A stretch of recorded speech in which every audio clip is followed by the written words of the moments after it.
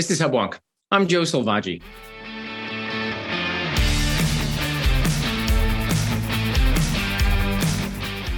Welcome to Hubwonk, a podcast of Pioneer Institute, a think tank in Boston. Despite reporting daily delays, closures, and accidents, the MBTA begs the exasperated public's patience, assuring all that its current culture of transparency and accountability will soon rectify decades of neglect. But has the culture at the T really changed? To wit, after submitting to and receiving an arbitration award with its largest union for its retirement fund, the MBTA refused to release the award details to the public. The public's concern over the T's retirement fund centers on the $1.4 billion gap in its obligations to its present and future retirees, all of which risks falling to the taxpayers, absent substantial reforms to its structure. After receiving a public record request from Pioneer Legal, a public interest law firm, a week after the award was produced, the T resisted releasing the document for another 7 months. This record denial persisted despite Pioneer Legal's additional request to the state's supervisor of records and a suit in Superior Court. It was only after a petition to a single judge on the appeals court that the MBTA released the award document, finally giving the public access to arbitration results for a public agency. This lack of transparency regarding a $1.4 billion potential public liability casts doubt on whether the culture at the MBTA genuinely embraces the notion of accountability. How can riders, taxpayers, and policymakers trust the T's leadership when the T's leadership is demonstrably reluctant to release important documents to the public? My guest today is John Liberte, the attorney for Pioneer Legal, who spearheaded the struggle to have access to the MBTA's arbitration award. John will share how his 7th-month struggle to gain access to a public document was met with indifference, specious legal defenses, and procedural dead ends, and how the tireless temerity of Pioneer Legal led the MBTA to ultimately release the award details to the public. When I return, I'll be joined by attorney for Pioneer Legal, John Liberte.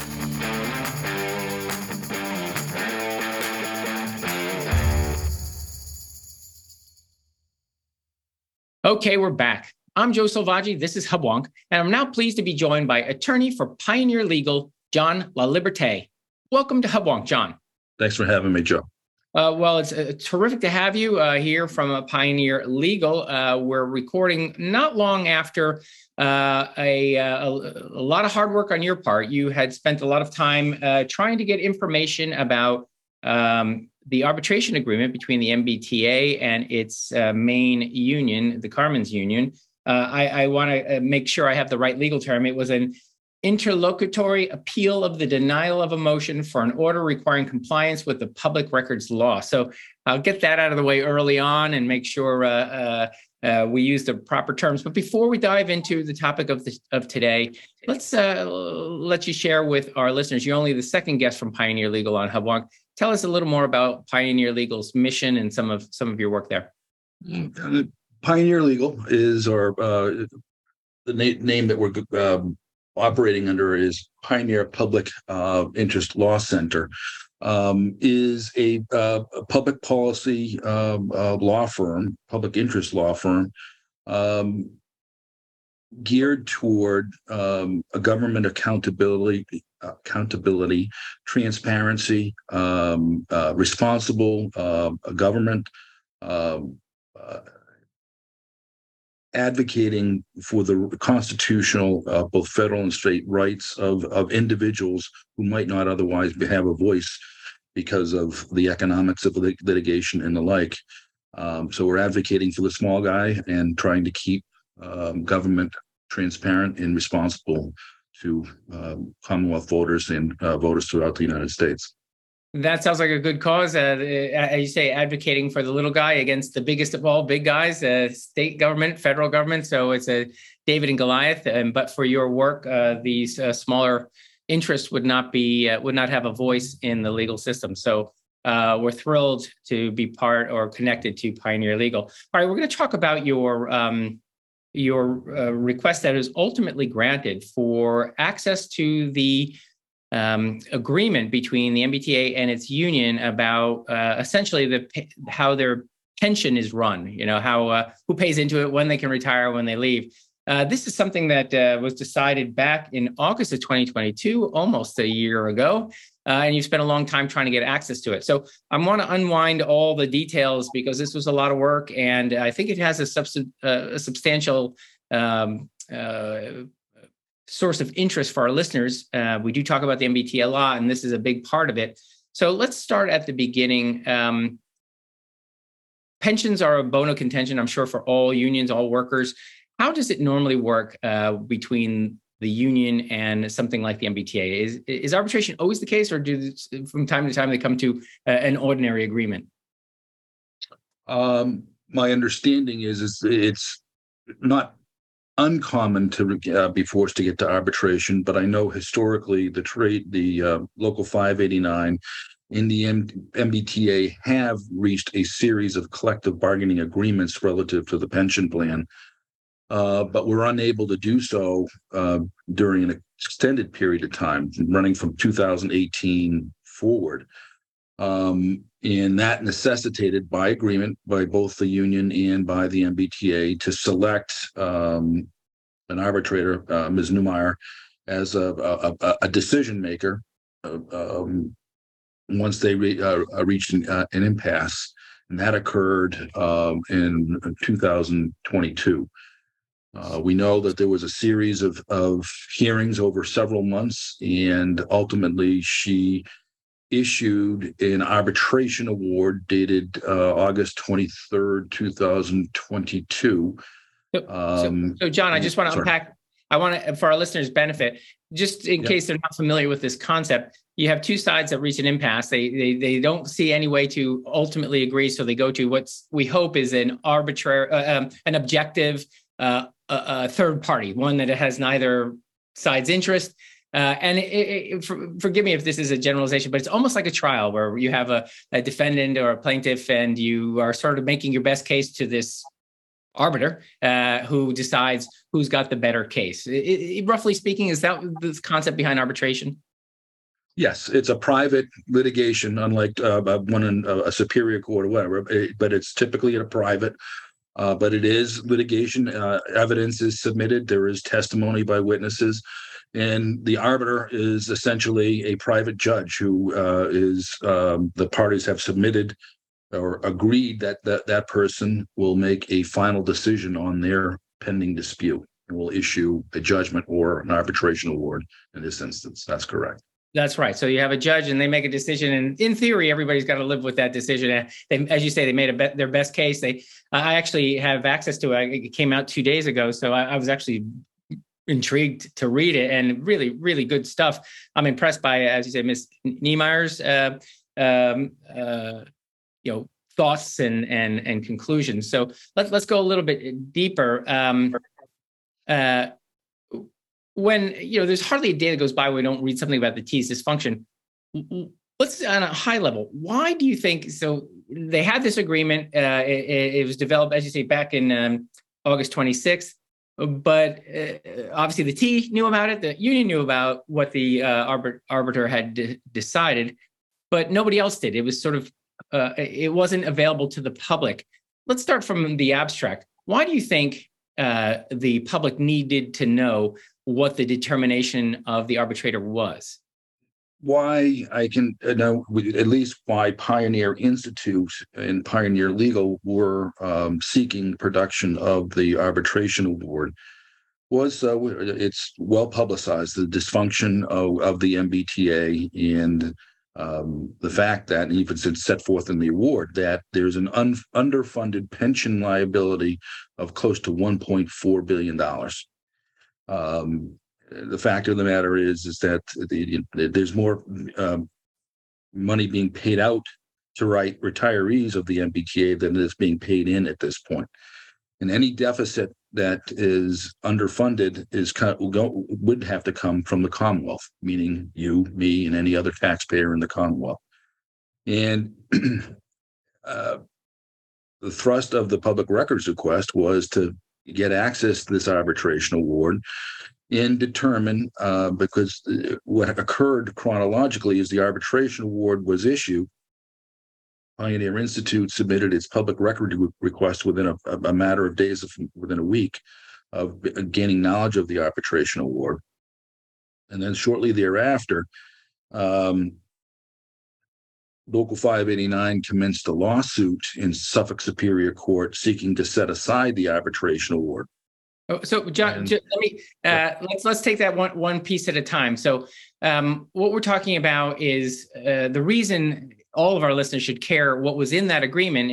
Is that as it currently stands, the difference between what the T owes to its workers in their retirement and what the T has to give them, and as far as current money and future money that they intend to collect, is about $1.4 billion.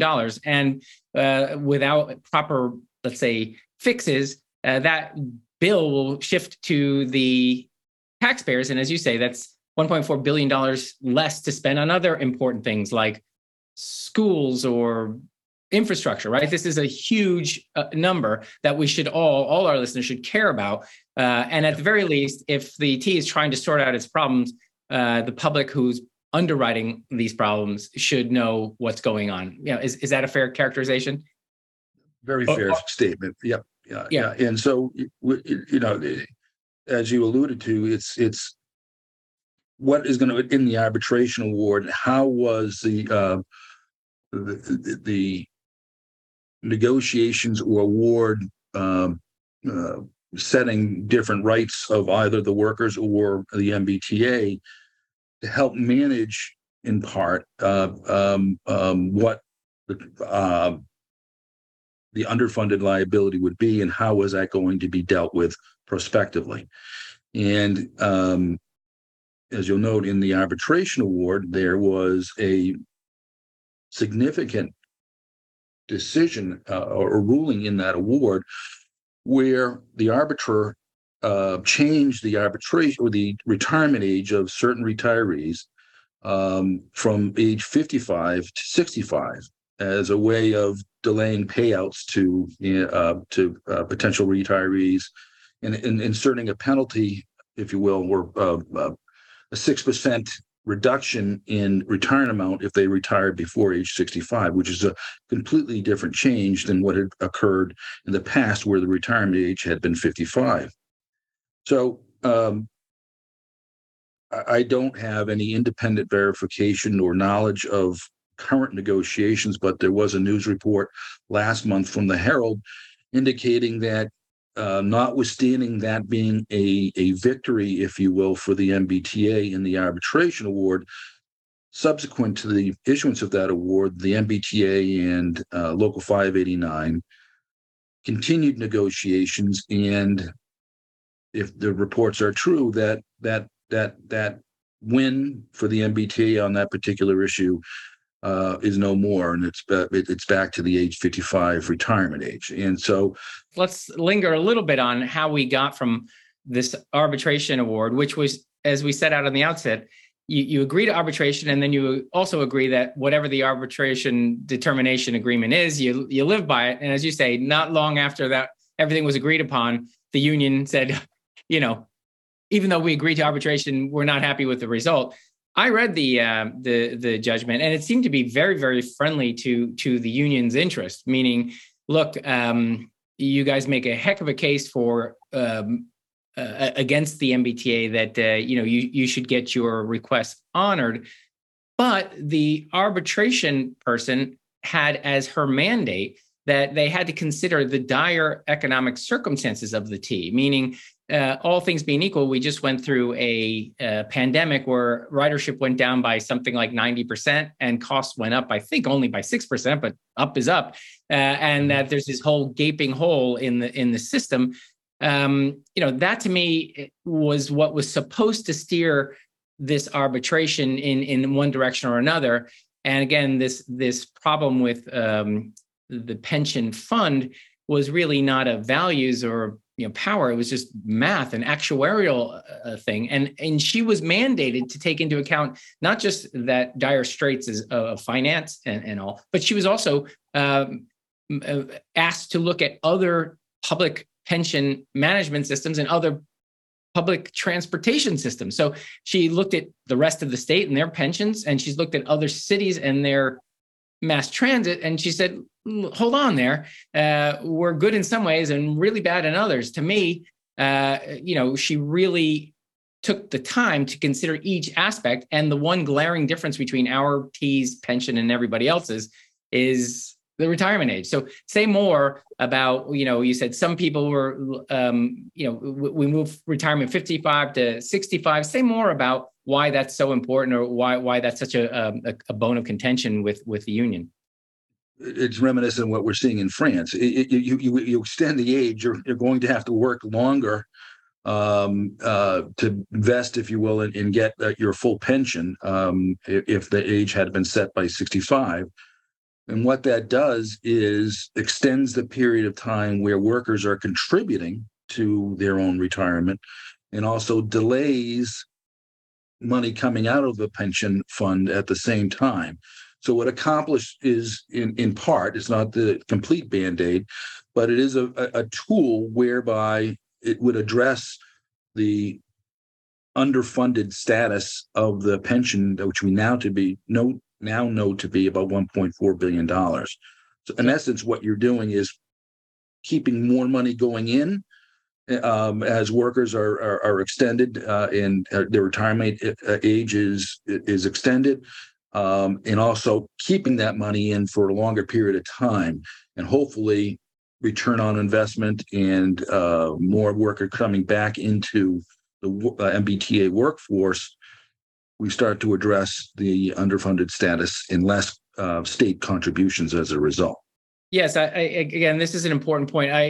Those people who ask for my advice as far as financial planning, when they ask questions like, when should I take Social Security, or when should I start taking for my retirement?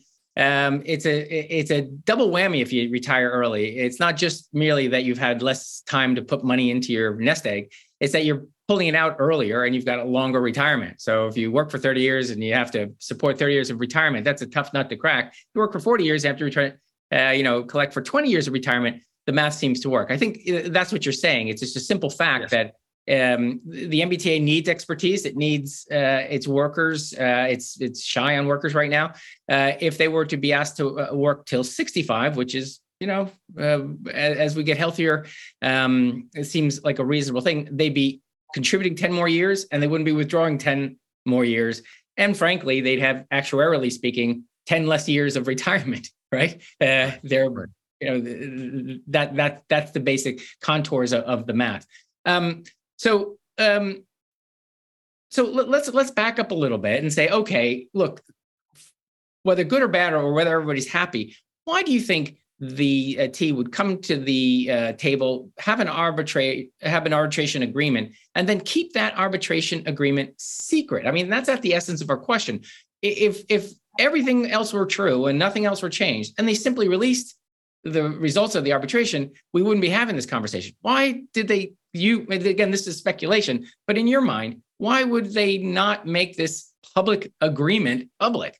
It is speculation, but also I do rely upon what the statements that counsel for the MBTA articulated during the course of the Superior Court action, is that they wanted to refrain from publishing the arbitration award because they wanted an ability to have it not public knowledge why they continued their collective bargaining agreement with the Local 589. Basically, they didn't want anybody in the public looking over their shoulder as they negotiated away from what was obtained during the course of or as a part of the arbitration.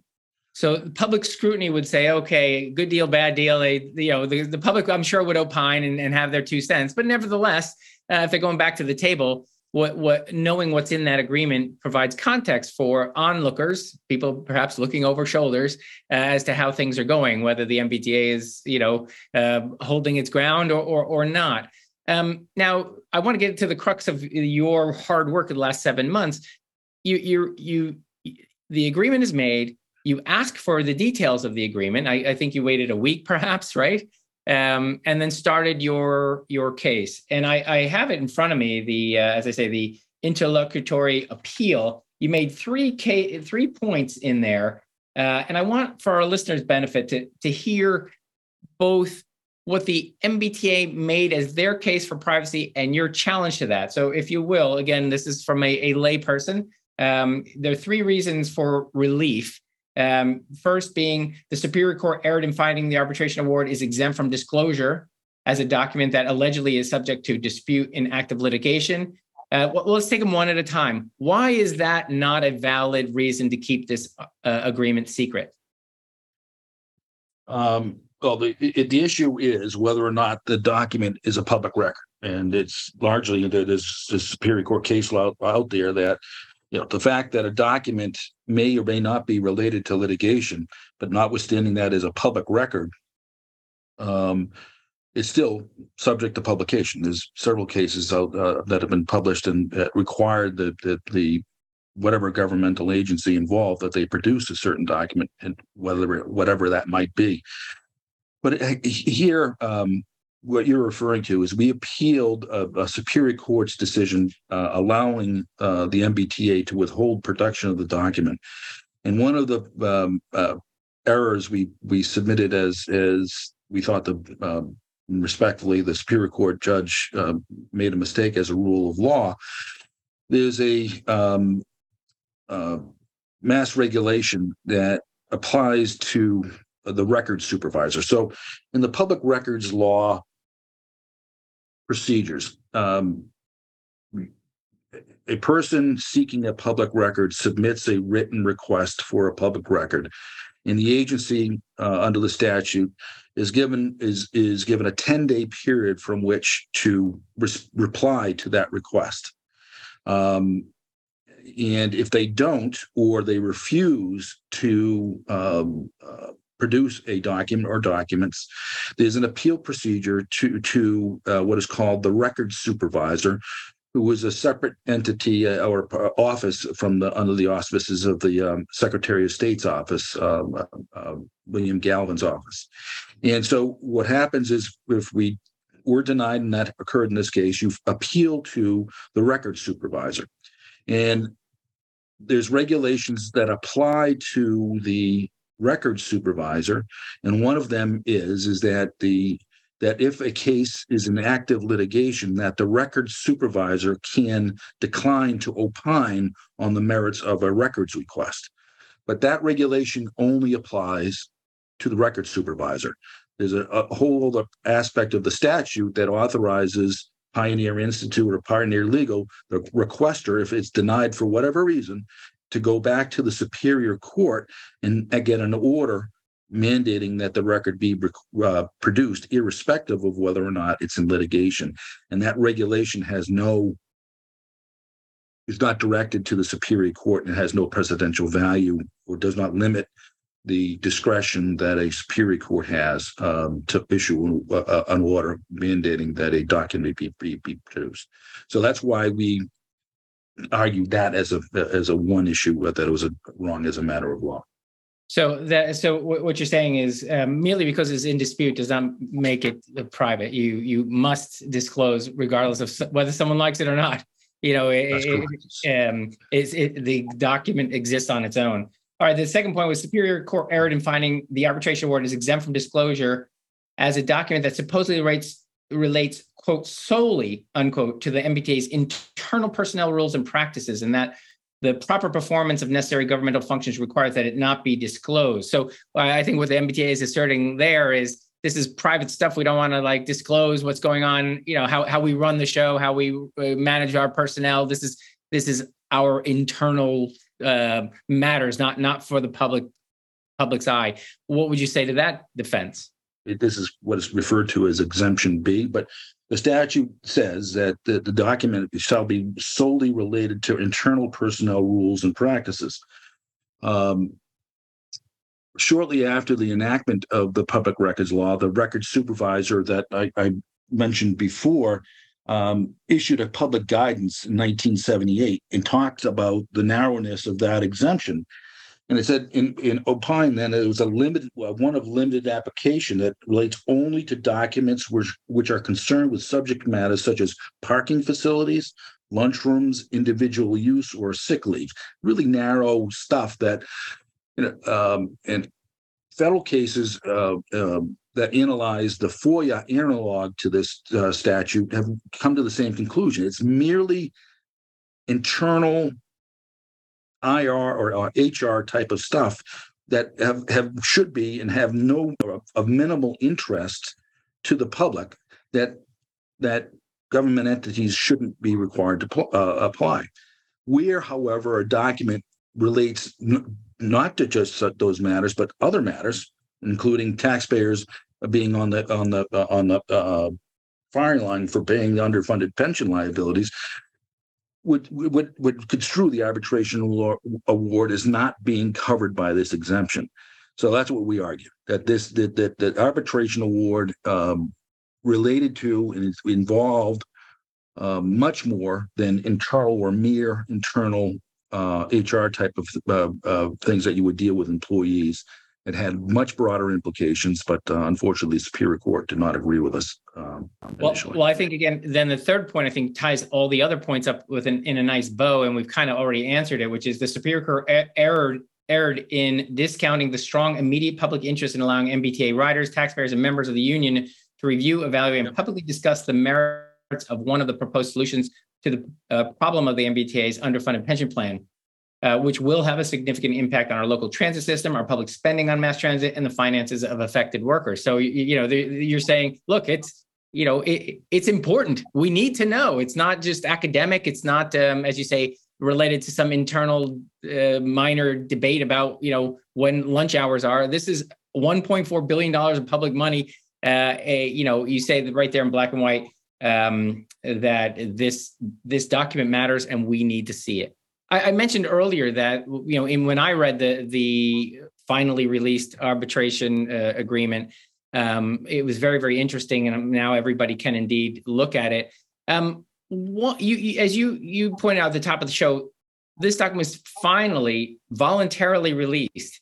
What do you think really ultimately cracked the code? You're fighting, as you say, David and Goliath. Why did the MBTA, I guess that would be the MBTA, release this information? Was it they got tired of fighting? They saw they were going to get a losing argument, or did you just get lucky? Or the reason for withholding, as articulated by the MBTA, was that they needed time to continue their collective bargaining agreement, collective bargaining sessions with the local 589, and if, as and when those were concluded, they would produce the arbitration award. I know that last month the local 589 voted to approve some form of collective bargaining agreement that abdicated some of the rulings in the arbitration award, but I have not seen any public reports about the MBTA board approving it or there being a conclusion of that collective bargaining agreement. But based upon those statements, the fact that we received the award the day we filed our single justice appeal, I'm presuming that the MBTA in some way, shape, or form has reached a point where in their negotiations with the local 589 that they were comfortable producing the award at this point, and made that decision. So, could it be that they were trying to avoid further litigation on this because we were prosecuting the single justice? Perhaps. I'd like to think so, but I can't say with any degree of certainty what the circumstances were. Sure. So I think that's an important point. They said, look, we'll show you this arbitration agreement later on when we finally do our collective bargaining at the results, and perhaps then the public could compare and contrast, agreement 1 with agreement 2. You got it early. Do you think in any way the public having access to this now will affect how the MBTA votes on the new collective bargaining agreement? Meaning, have you influenced the process, or merely just informed the public about what the process is? I think we started the information process. I know Pioneer Institute recently published a synopsis of what is in the arbitration award and why any change from it may be a matter of public concern. I think it remains to be seen as to what folks that are much more knowledgeable in the pension area or involved in oversight of the MBTA, if they're armed with this information, what they can do to hold folks accountable and explain the reasons why they're making the decisions that they're making relative to this new collective bargaining agreement. Are we entitled to the details of the collective bargaining agreement? Because I'm very curious when, if I'm the union leader and we're dealing with math, and I read the agreement, there's some challenges to what the expected return could be for the pension fund and all these kinds of minor details clipping away at the edges. But, the big gaping hole in the funding seems to be obvious. And so if substantial changes aren't made to the way the folks who pay in and take out are made, what could the union possibly have as an alternative? Are they challenging the math, or are they just saying, look, somebody else has to pay $1.4 billion in the future, not us? I think it's the latter. I mean, they're unhappy with. They want their early retirement age, and they want it to be as it was.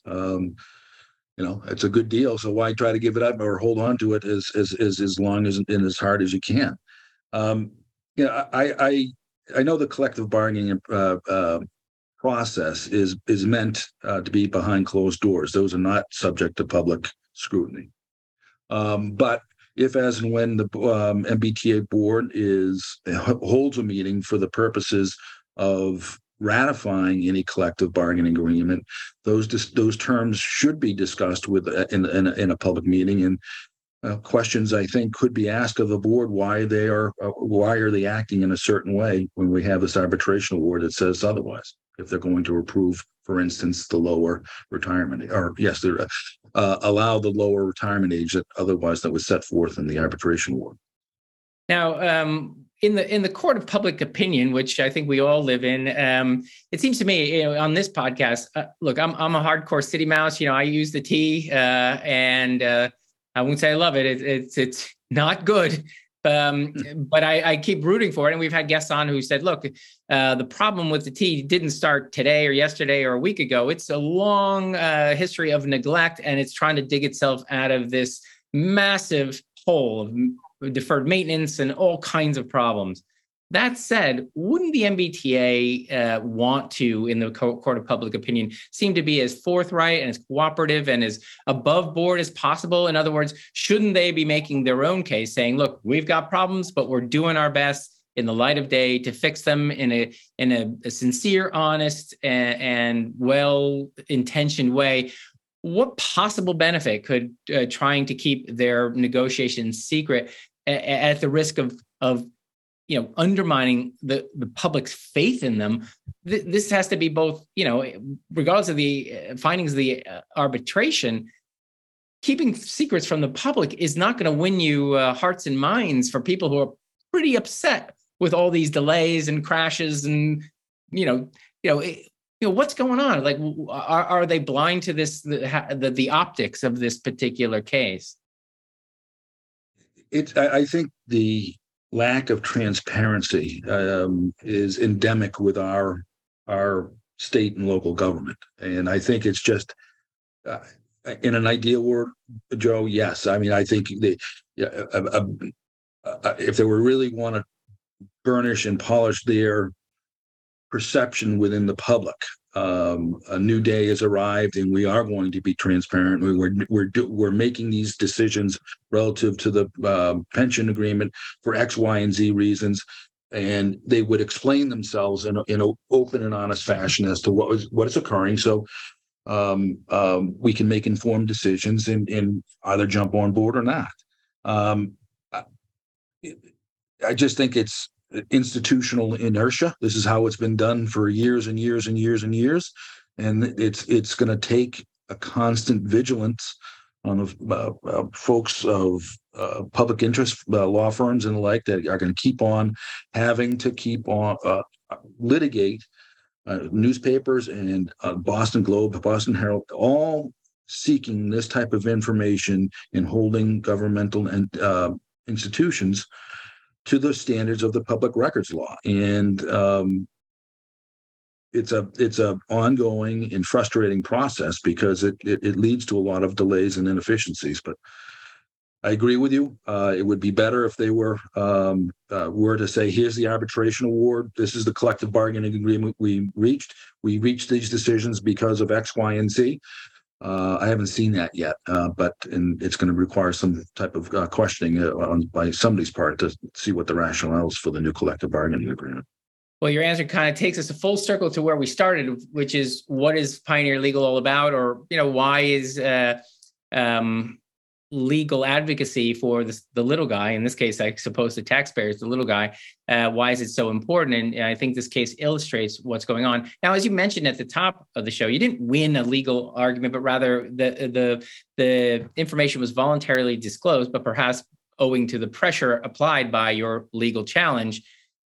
Was it really just this one piece of arbitration you were trying to get, or does this help set a precedent for future disclosures? In other words, there may be a future arbitration agreement by the MBTA and its union in the future. Do you think your work and the work of this case will pave the way either for the MBTA to release it outright when it should, or for a judge to say, look, send Pioneer what they want because public record laws require it? So are you trying to set a precedent for more ready access to public records? Yes. I mean, whether we can do so within the context of the current litigation and get further appellate review remains to be seen. We're looking into that because there was an argument that the voluntary production of the document somewhat moots the case, but there is some other case law that allows us to seek further appellate review if we choose to. But yes, I mean, it's this type of vigilance and it's this type of adjudication, holding people's feet to the fire, if you will, on the public records law that we hope to get more judicial awareness of the abuses and get some published decisions that would assist Pioneer Legal or others in the area have a clear, defined guidepost as what's permitted, what's not permitted under the public records law, and hopefully get more the state and federal government to be more transparent as a result of that.